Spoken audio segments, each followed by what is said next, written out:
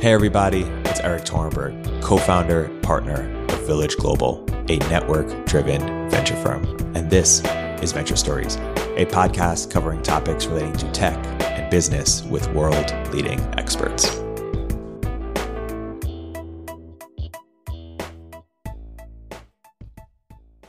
Welcome to Venture Stories from Village Global. I'm Ann Duane, co-founder and partner, joined today by Lucas Bagno, my fellow investor here at Village, for a conversation with the inspiring Andy Rachleff. Andy Rachleff, as you might know, is co-founder and CEO of Wealthfront. Andy also serves as a member of the Board of Trustees and chairman of the Endowment Investment Committee for the University of Pennsylvania, and he's a member of the faculty at Stanford Graduate School of Business, where he teaches courses on technology entrepreneurship. Previously, Andy co-founded the legendary Benchmark Capital, one of the world's premier venture capital firms. Benchmark's invested in companies including eBay, OpenTable, Snapchat, Twitter, Uber, and much more. And Andy's led investments in Blue Coat Systems, Equinix, and Jupiter Networks. We wanted to kick off with a little bit about Wealthfront. And can you share what was the insight that led you to start Wealthfront? Sure. Well, I had reached the point in my career at Benchmark where it was time to retire. We have a unique structure at Benchmark in that it's an always equal partnership. And the only way to operate an always equal partnership is to make sure there's enough pie to go around. And the only way that you can do that is if the older partners get out of the way. The data is really clear in the venture industry that it's the younger partners who generally generate most of the big returns. And having been a part of previous firms, we were those young partners who generated the returns. And we didn't want that to happen to us. So we made an agreement when we got started that if any of us reached the point where we were not willing to go 110%, we had to raise our hand and opt out and not get any economics in future funds. This is a radical concept in venture capital. But we had the benefit of the legacy and the opportunity to invest in those future funds, which has worked out pretty well for me. So when I go to the office, which is seldom, my new partners smile at me instead of gnashing their teeth because I'm soaking up equity that they're really generating. So I was the second partner to retire. All of the founding partners have now retired, and even some of the second generation of the Benchmark partners have retired. And I wanted to give back because I have a life that's well beyond anything that I ever could have imagined. And a big part of that was the institutions that I went to for school. So as you said, I became a trustee at University of Pennsylvania, and I went on the faculty at Stanford. And my wife and I started a unique and innovative cancer research funding initiative. So I was really happy doing that. One of my responsibilities as a trustee at Penn was to serve on the Endowment Investment Committee, which I now chair. And almost all the premier endowments were investors in Benchmark and my previous firm, Merrill, Pickard, Anderson, and Iyer. So I knew all the people in that industry. And they all invest very similarly. And I think that the premier endowments are the best managed pools of capital in the world. But it's very manual what they do. And one day I was sitting in a meeting where the investment team was talking about how they make the sausage. And it struck me that you could do an 80-20 on what they do by automating the endowment approach with funds. And this was particularly interesting to me because when I was a venture capitalist, many of the people that I recruited in my portfolio companies that went on to financial success would come to me for investment advice. And I could never tell them to do what I do because even with their success of making $1 to $5 million, they still couldn't afford the investment minimums associated with the best services. So I thought by doing this, I could democratize access to sophisticated investment management and financial advice. And I thought that was a social good. So I had to do it, but I had no desire to run it. So this has not worked out at all the way I had intended. That's an amazing story. And I think I don't know if you can call it retirement if you're going to start a company and run it, but you've done it. I had no intention of doing that. So, Andy, one of the things that's interesting is that Wealthfront's vision has evolved over the years, right? And as of recent, you announced a new crypto offering. Could you tell us a little bit more how your vision for Wealthfront has evolved since you started it, and a little bit more about this recent announcement? Sure. Well, the one thing that hasn't changed is our desire to make it delightfully easy to grow your wealth. You can't grow your wealth day trading.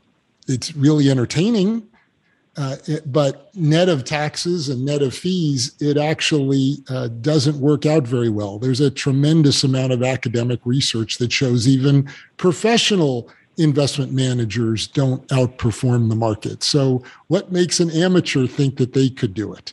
So we've always been focused on making it delightfully easy to grow your wealth. And over time, we've added more and more capabilities from where we started, which was a simple, diversified and rebalanced portfolio of low-cost index funds.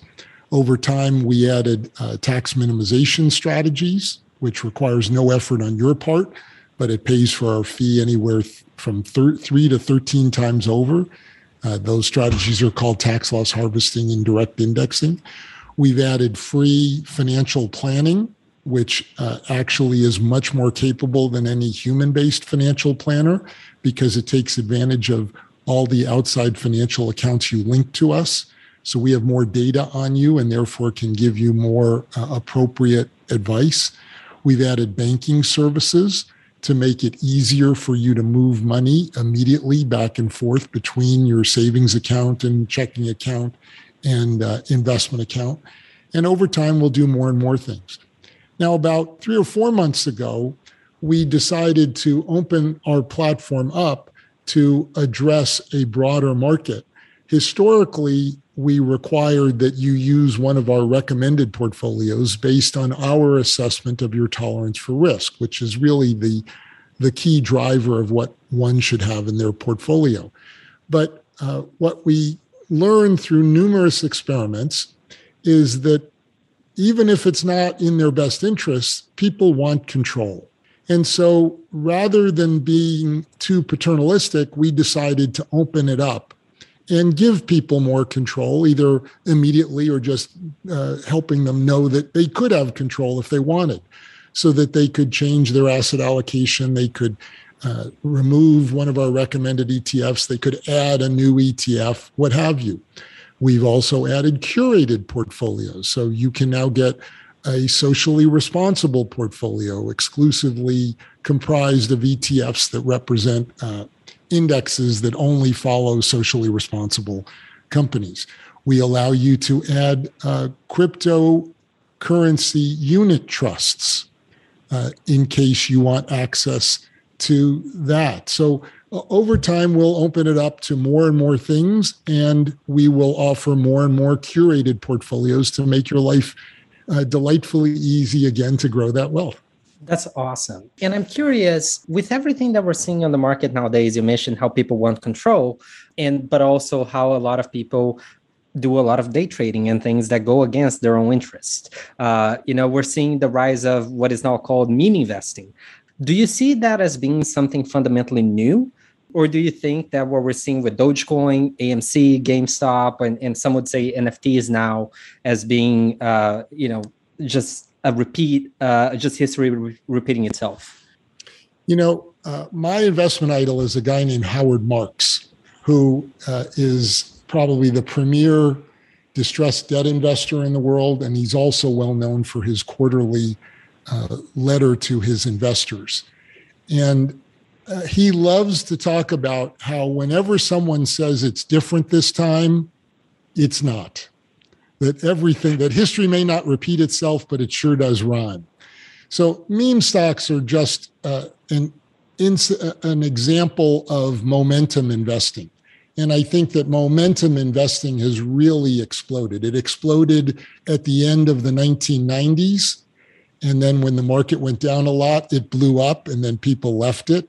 And then whenever the market goes up by a large amount in a short amount of time, momentum investing tends to take over. And that's what we're seeing right now.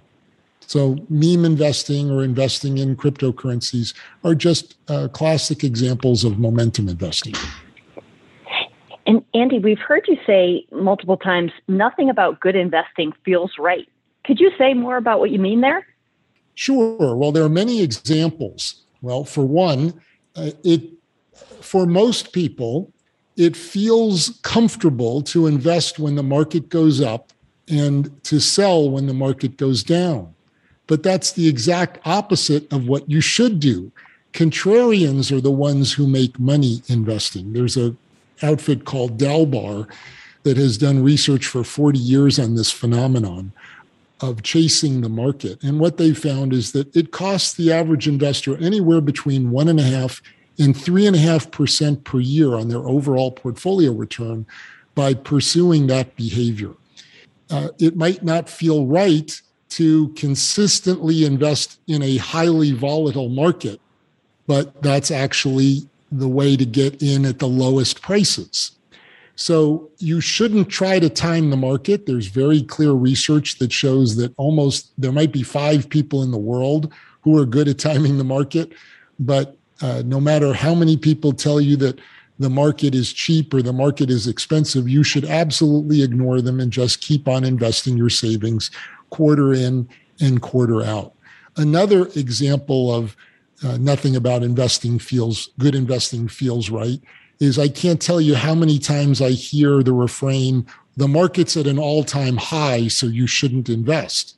Well, if the market increases by approximately 8% per year over 80 years, then by definition, it should get it to an all-time high every single year. So the fact that it's at an all-time high is absolutely irrelevant, but it sure affects the way people invest. So, Andy, to ask you a follow-up on this, Bill Gurley from Benchmark back in 2015, 2016 was talking about how the market was very heated and how valuations were going up. But at the same time, I believe his saying was that you have to play the game on the field. If you think back on your time as a venture capitalist and as an investor throughout your career, what is your perspective, especially given everything that we're seeing in the markets in 2020 and 2021? You ignore the markets. It's very, very clear. The market price. You pay market prices. That's not what you're paid. You don't make money by buying cheap in venture capital. Every time I thought about price, I made a mistake. Perhaps the best limited partner in the venture capital space is a firm called Horsley Bridge, which was co-founded by a fellow named Phil Horsley. And they have more data on venture capital than any institution I know. And Phil, who passed away last year, used to love to talk about how you should never pay attention to the market. You diversify across markets, but you just keep on investing. One of the things that differentiates the premier firms from everyone else is the premier firms keep investing no matter what the market environment is like. The crappy firms, which I think are well more than 80%, are highly affected by the state of the market. So you just have to absolutely ignore it. And I'll be very curious from a perspective of the individual investor as well, but also the perspective of customers of Wealthfront. Andreessen Horowitz recently published this article called "Buy and Hold No More" to talk about the rise of the individual investor and the retail investor wanting more control. Do you think that if we see a downturn, and it's not a matter of if, right? It's a matter of when for that to repeat itself. Do you think that there could be a shift towards passive investing again, or absolutely will we? There's no question in my mind, because look, I've witnessed 4 day trading crazes in my career. I'm 62 years old. So I saw one in 82, 83. I saw another one in the late 90s, then in 07 to the beginning of 08, and now with the current one. And in each case, the market had gone up by a very large amount in a short amount of time. And that makes people think they're much better investors than they are, because if you're not trained, you only think about absolute return rather than relative return. So in a market, Robinhood just on their roadshow published some data that said that their average client had a portfolio that was up 30% from April 1st of 2020 to March 31st of 2021. Now, the people whose portfolios are up 30% think they're brilliant. I mean, think about it. How often can you have a portfolio that's up 30%? And by the way, that's just the average. So there are many people above that. Well, at the same time, the S&P 500 was up about 55%. So those people actually did horribly on a relative basis. Had they just bought the index fund, they would have had a return that was 25% higher, which was almost 100% better than the return that they had. Now, if the market's only up 5%, those people are going to underperform by 25%, no matter if the market's up or down. So in that case, they're likely to be down 20%. So this is a very common mistake that people make in up markets. And it's usually young people who do it in almost every one of these cases. And the problem is young people don't want to listen to their parents who experienced it themselves when they were young people and made those mistakes. They have to make the mistakes for themselves. So they're going to learn from this, which is a shame, but that's how we learn. And then, Andy, to talk a little bit more about the momentum investing and speculation that's happening in the markets today. Everybody wants to talk about crypto, right? It's the big topic of the Q2 of 2021. And as you said at the beginning, Wealthfront announced that you can get exposure to cryptocurrency through your Wealthfront portfolio. I'll be very curious to hear maybe how your position on crypto has evolved or changed over time, and if you think that this is just a consequence of everything that we're seeing in the markets, or if there are things about crypto that you find are very exciting. Well, I think that crypto has the opportunity to revolutionize commerce because it's frictionless transactions. But that is very different than whether I think it's a good investment or not. So speaking personally, I don't believe in speculations. I don't think that very many sophisticated investors speculate. I think that they invest. And the difference between an investment and a speculation is an investment has a cash flow that you can evaluate. A speculation does not have a cash flow. Think about it. Why is gold worth what it's worth? It's purely emotional. It's a speculation. Why is a commodity worth what it's worth? It's a speculation. I don't personally believe that speculations have any role in one's portfolio. It's purely gambling. So we made it available to people because forcing someone to stick to their diet is not a good way to get one to keep to their diet. If I make you eat your vegetables all the time, you're not going to want to eat that meal with me anymore. So letting you cheat on your diet, if you can cheat up to 10%, but 90% you're going to keep in logical investments, then that's well worth putting 10% of your money at risk with a speculation. So I have a very different feeling about the role that blockchain will play in the delivery of services from my view of the currency as a speculation. Just because people use a currency doesn't mean that its value should go up. Right. Super interesting. And do you want to go next? Yeah. Oh, sure. Yeah. Well, let's turn to some advice that you might have for founders. You actually coined the term product market fit. And can you tell us a little bit more about how you define it and maybe how you thought about it at Wealthfront? Sure.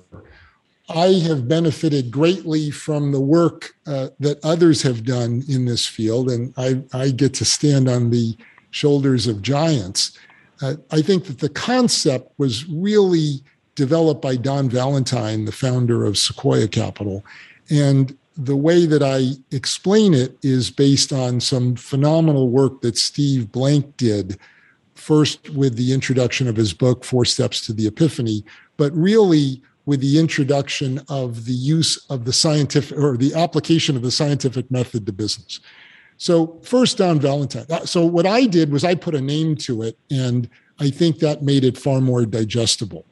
What Don did that was absolutely brilliant was he had this view that if a startup can screw something up, it will. It's just so under-resourced. It has so little capital and so few people relative to its opportunity that it's going to screw almost everything up. So the only way that it's going to succeed is if the market pulls the startup's products out of their hands. You can think of it as no matter how much you screw up, you can't overcome the fact that the market pulls your product. That's product market fit. Now, Steve Blank came up with some terminology around the scientific method, which we all learn in third grade, about hypotheses that you need to test when you're starting out. And he broke them into two sets of hypotheses. A value hypothesis, which is the what, the who, and the how. What are you going to build? For whom is it relevant? And what's the business model? And then once you prove that, then and only then should you try to figure out how you can prove a growth hypothesis, or how can you acquire customers cost effectively. So to me, product market fit is the proof of your value proposition by virtue of customers pulling the product out of your hands. And Andy, one of the things that you've said before is that the worst word in the English language for entrepreneurs is maybe. Can you expand on that? Sure. Maybe gives you false hope. So the thing that most people don't realize is that almost no company succeeds with its original value hypothesis or its original business plan. Now, everyone who goes on to succeed then revises history and makes it sound like the business on which they succeeded was what they always intended to do.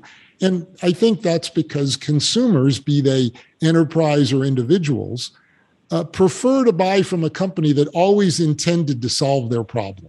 So in contrast to what you read in most business books, the really great technology companies do not start by evaluating a market, coming up with, trying to come up with solutions.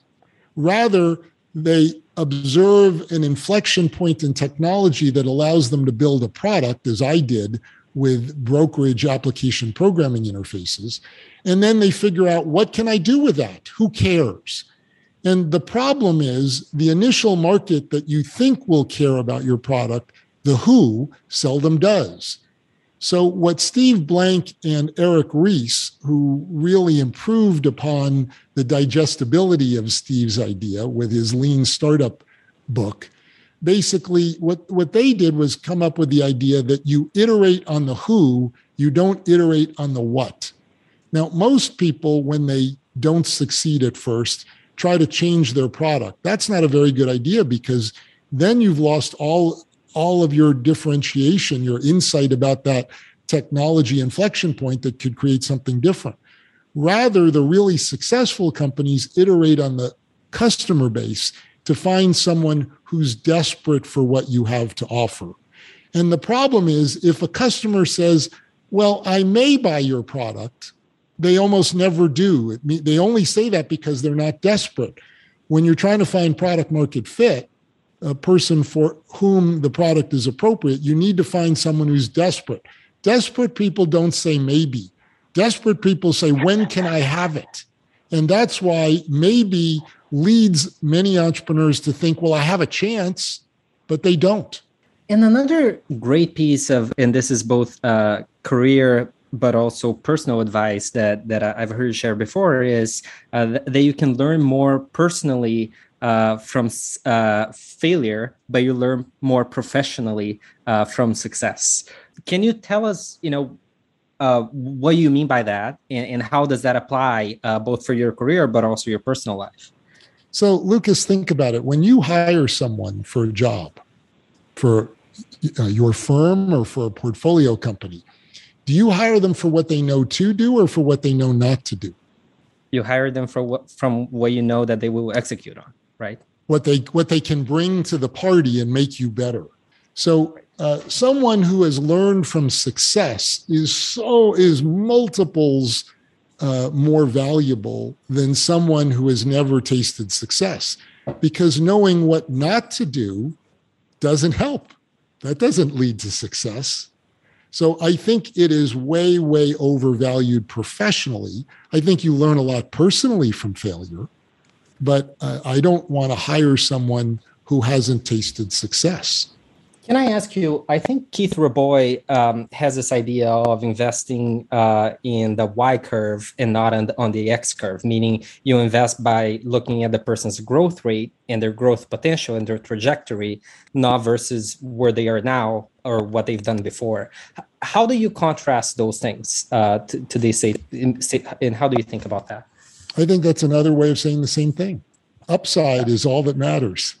When we hire people at Wealthfront, one of the things that I counsel our hiring managers against is hiring people who will just do the job. Often hiring managers just want to fill the position because they're behind and they need to get going. The problem is that creates a lot of problems down the road because very few people are intellectually honest about their abilities. So if you hire someone who's only good enough to serve the job today, they're going to want to get promoted in a year or two. And if they're not good enough to grow, then that's going to turn into an HR problem. And then that's going to turn into a culture problem. So it's a lot better to try to hire people who have a lot of upside, who might have less experience, but have a lot more upside. And Andy, are there certain questions or flags that you look for that are good indicators of that? Well, one of the things that I look for is job choice. I think it is an incredible proxy for judgment.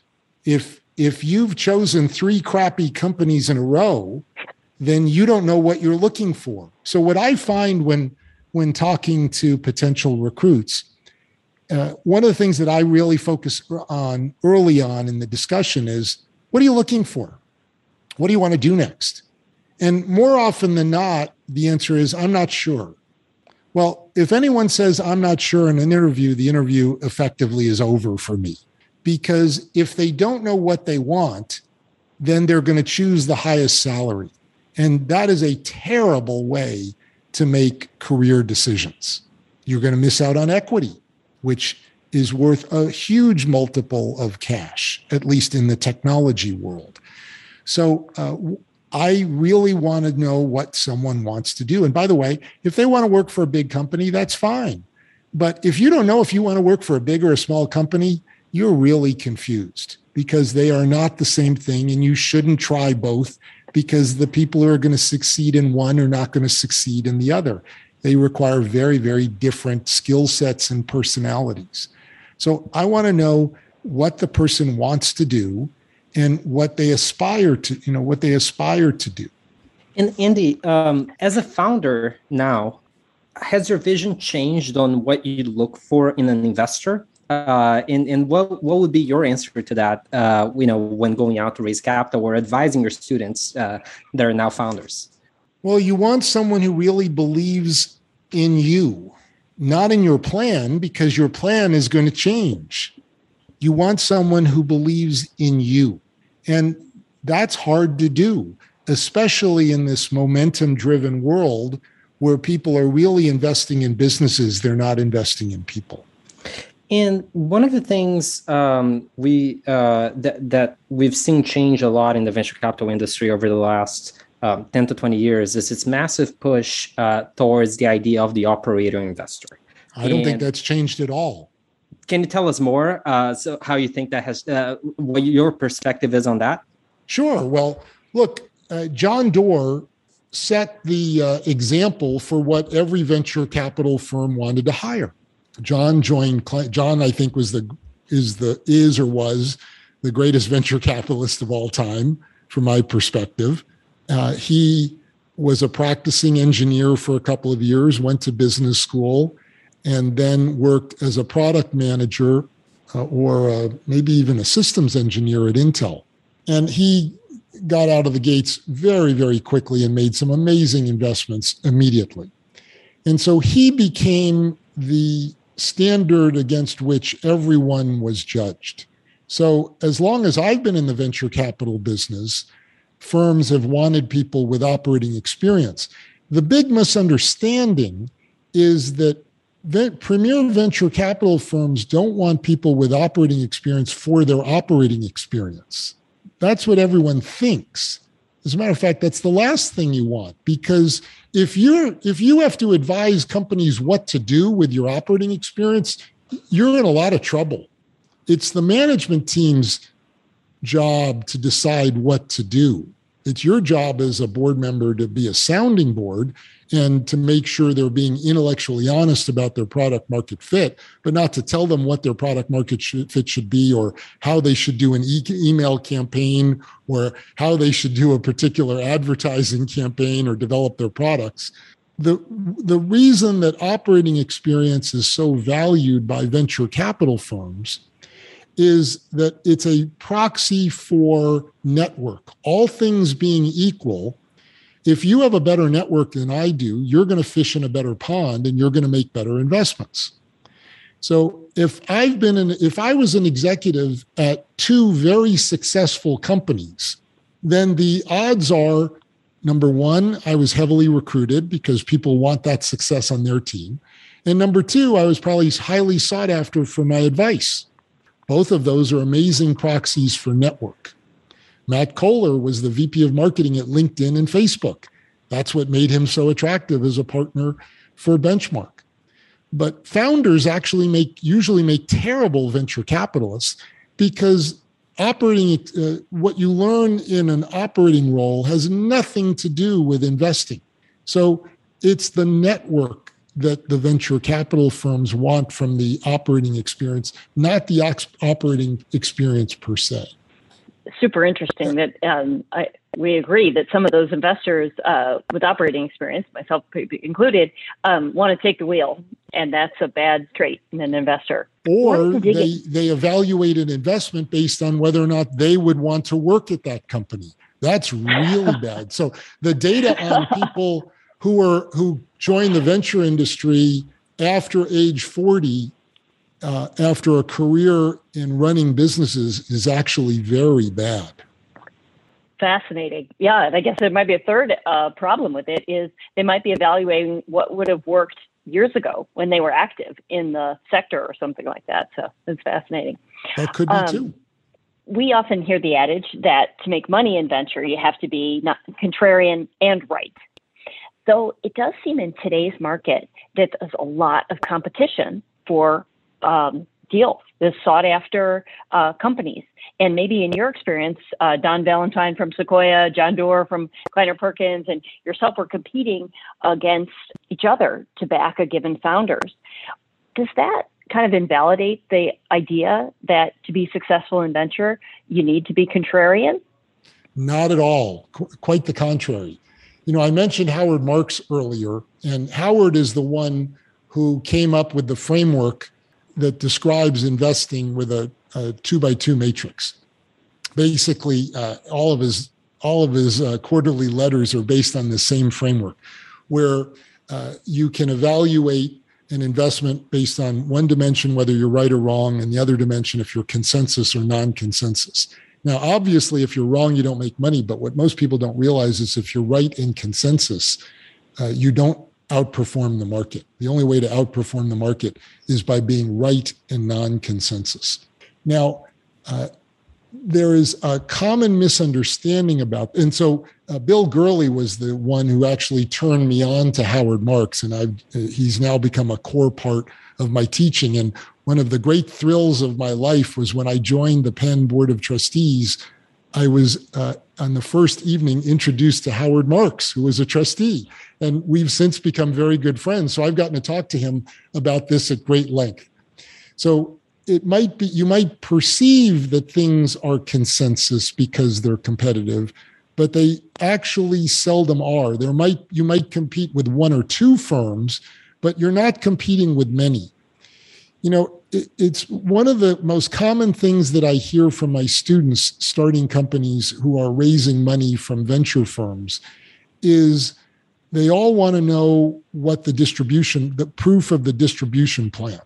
In other words, they want proof of the growth hypothesis, not the value hypothesis.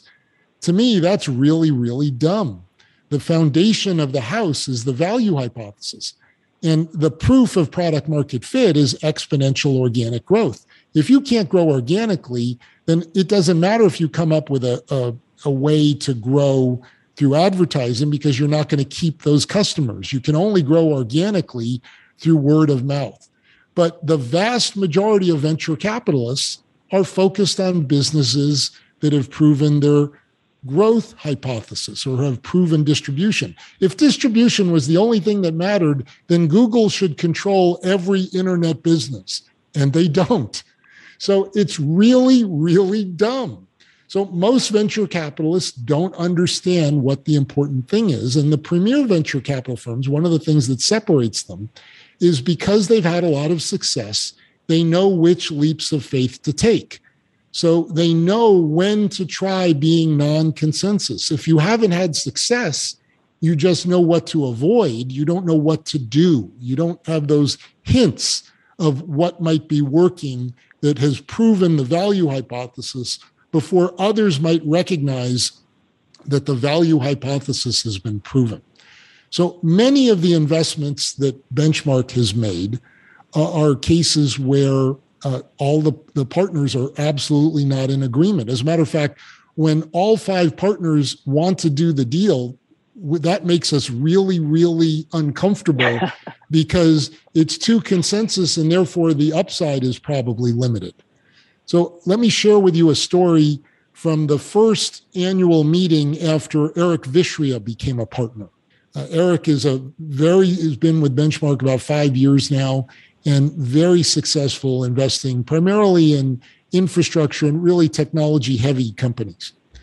Well, your first year at Benchmark, you have to get up in front of the limited partners at our annual meeting and tell them what you've learned and what was different from what you expected. So Eric told this great story that I think really captures the issue you're raising, Anne. He told a story about how one day he came to the office and Peter Fenton said, "Hey, come and join me for this meeting." And it was with a new database company. And Eric thought, database company? Why am I going to see a database company? I mean, that's all played out. And so they're sitting in the meeting and Eric wants nothing more than to get out of this meeting as soon as possible. But Peter keeps asking more and more questions. And Eric's sitting there wondering, why is he asking so many questions? I just don't get it. And at the end of the meeting, Peter said to the entrepreneurs, "Hey, when can we schedule another meeting?" Which is the sign you want to hear from a venture capitalist that they're really interested. And so Eric took Peter aside to debrief because he was only on the job for a month or two. And he said, "Peter, you didn't really like that, did you?" And Peter said, "Absolutely." And Eric said, "Why?" And Peter said, "Well, if their hypothesis is true about their technology advantage, do you think this can be a very big company?" Eric thought about it and said, "Yes." And Peter said, "That's venture capital." So the fact that it's yet another database company isn't important. What's important was the insight that the entrepreneurs had something unique that could lead to something big, such that there's an asymmetric outcome. Now, for most people, and by the way, Eric was the VP of product at Opsware, the company founded by Andreessen and Horowitz, where I was on the board. He founded his own company. He's technically superb. And he has since gone on to an amazing track record in his first 5 years. Confluent, one of his first investments, just went public at a very big valuation. But even he had to learn this lesson.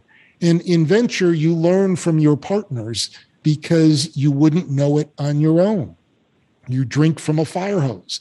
And so Eric wouldn't have even taken that meeting. But Benchmark ultimately invested in that company, and I think they're doing very, very well.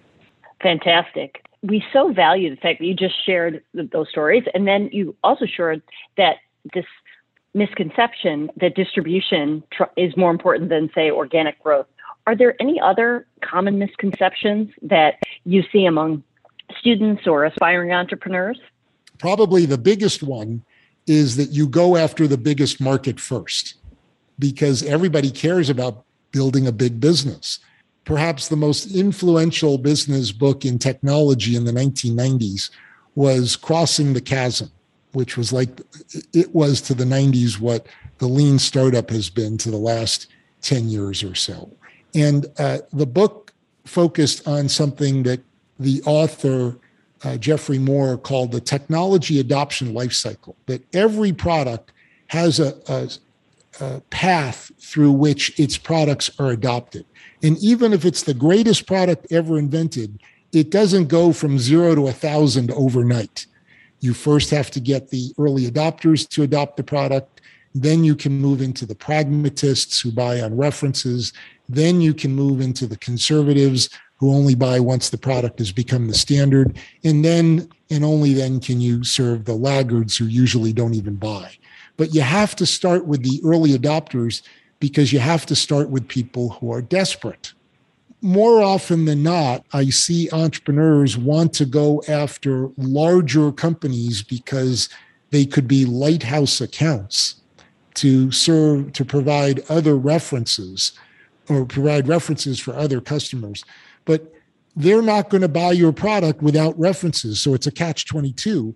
And that's why you're far better served going after smaller customers in smaller markets who are desperate to build a beachhead from which you can then expand.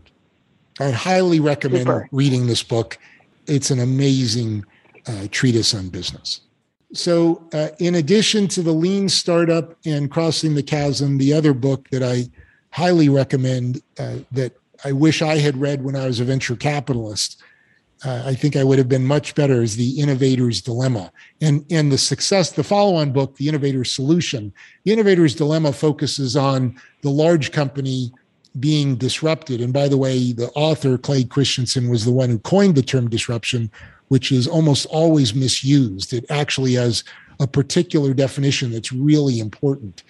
But the next book was written from the perspective of the disruptor, of the little company just getting started. And that Innovator Solution is a must read for every entrepreneur. Fantastic. Andy, perhaps as a closing question, what are you most optimistic about these days? I'm generally optimistic. I think in order to be a venture, I identify much more as an investor than I do as an operator. I think I played the role of CEO, but I don't think I am a CEO. And in order to be a venture capitalist, I think you have to have amnesia to forget the mistakes. And I think you have to be optimistic. So innovation continues unbridled. And I think that we ain't seen nothing yet from the internet. Awesome. Wonderful. Well, thank you so much.